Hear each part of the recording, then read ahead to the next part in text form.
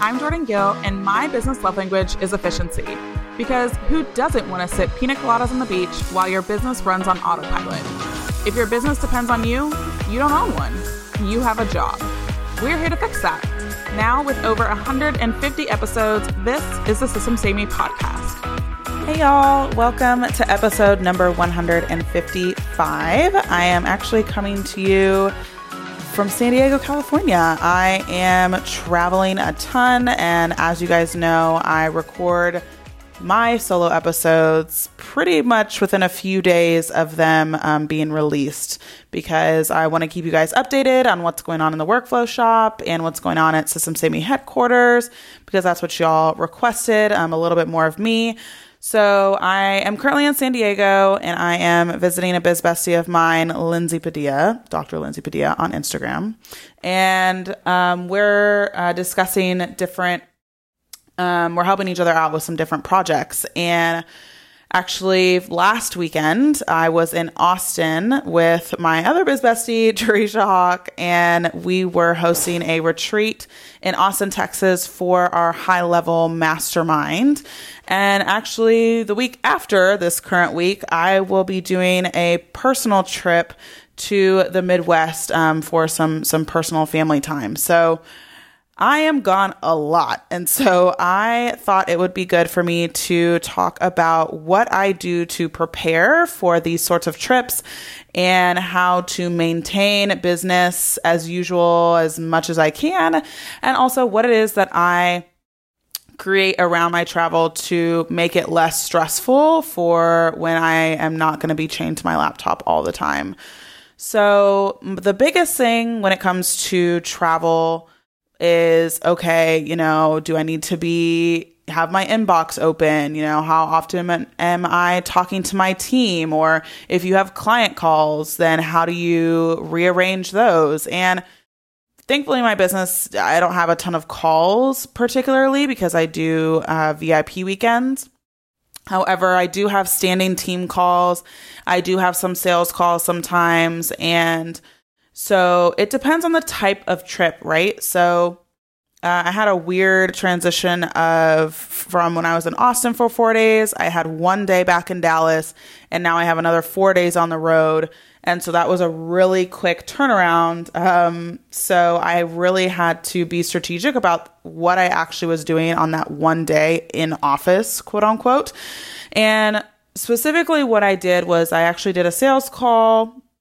One of my other sales calls moved. And then honestly, I did some actual video recordings for an upcoming summit that I'm involved in, and things that I needed a lot of equipment for. That's what I chose to do on that particular Monday. So that way I could do things that didn't necessarily need equipment per se when I was on the road. And so that's how I spent really the 1 day that I had. And I also switched around some of my team meetings to accommodate my travel as well.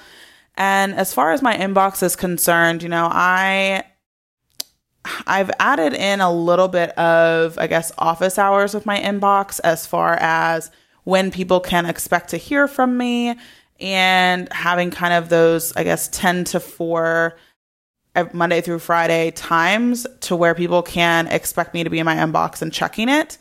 And so when you're traveling, you can decide to either turn off your inbox and notify your clients and notify your team. If you're a solopreneur, obviously, then most likely you're going to turn on a vacation mode scenario. But just thinking through, who are the stakeholders who need to know where I am? And if it is, an emergency, there's not really emergencies in my business, but if you have a business that has emergencies, what is the protocol for handling those? So if a client is needing you to get back to them ASAP for something, or, a team member can't find something that's crucial to XYZ, what are the protocols around that? So thinking through what the emergencies are in your business, creating a plan, and having the plan be in a very prominent place in your business, whether that is in an Asana board or it is in a Google Drive where your team can access it. And I think the biggest thing, from there is actually recognize what an emergency is in your business. So again, I don't have any emergencies. There's not really anything so dire that I have to do ASAP, unless it's really maybe sales call related. Other than that, not an emergency. And I've coached my team on that and all of that. So their expectations have been met. So the big, and again, I keep saying the biggest thing, which makes it not the biggest thing. So just deal with it. But I also have to think through, again, packing and making it a lot easier to travel. And thankfully, I've brought somebody on my team to really help navigate that, because I don't want to have to think of all of the logistical things of, okay, what hotel am I staying at? How am I getting from to and fro? If I'm going to a city where I have space to connect with people, then I don't have to think about who I know in that city, because she pulls up in my contacts who I know, and I can just send emails to them and create breakfasts or lunches or dinners or coffee chats in those cities, so I can, again, continue to nurture the relationships that are important to me.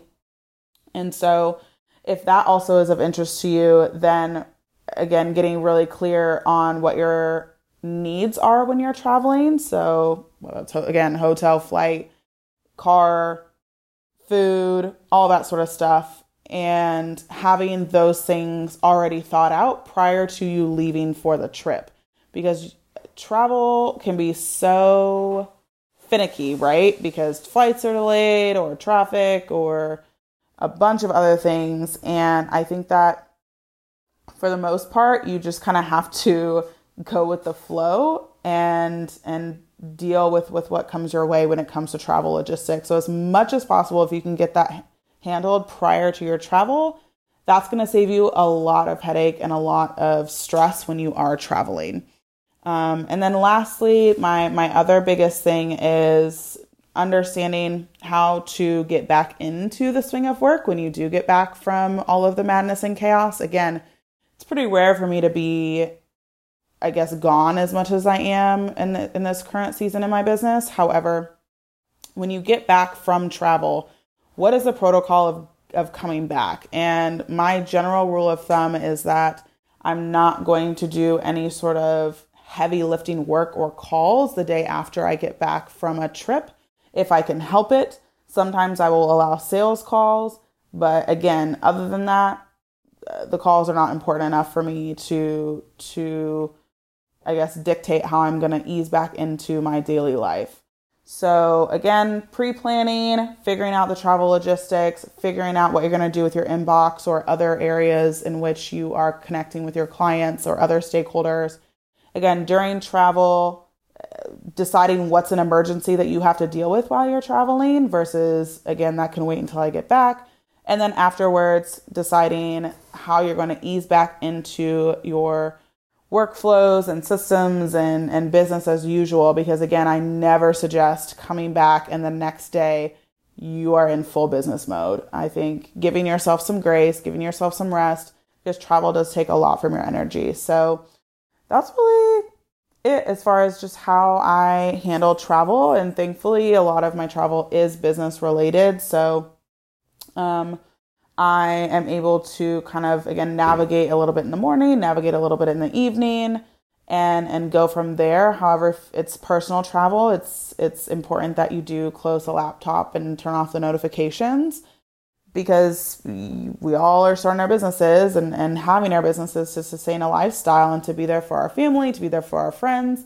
And if our business is taking us away from that, then we've created a monster, and that's not what that's meant for. So that's really it. I don't have a ton of secret sauce stuff as far as how I plan for travel, but I figured since I'm in the middle of a crazy travel season, I could share with you guys a few of the thought processes that I go through when it comes to traveling and keeping up with business as usual. So hope you guys took a few different takeaways. And as always, definitely send me any DMs on Instagram if you want any more details or have more questions about the particular topic that I am discussing.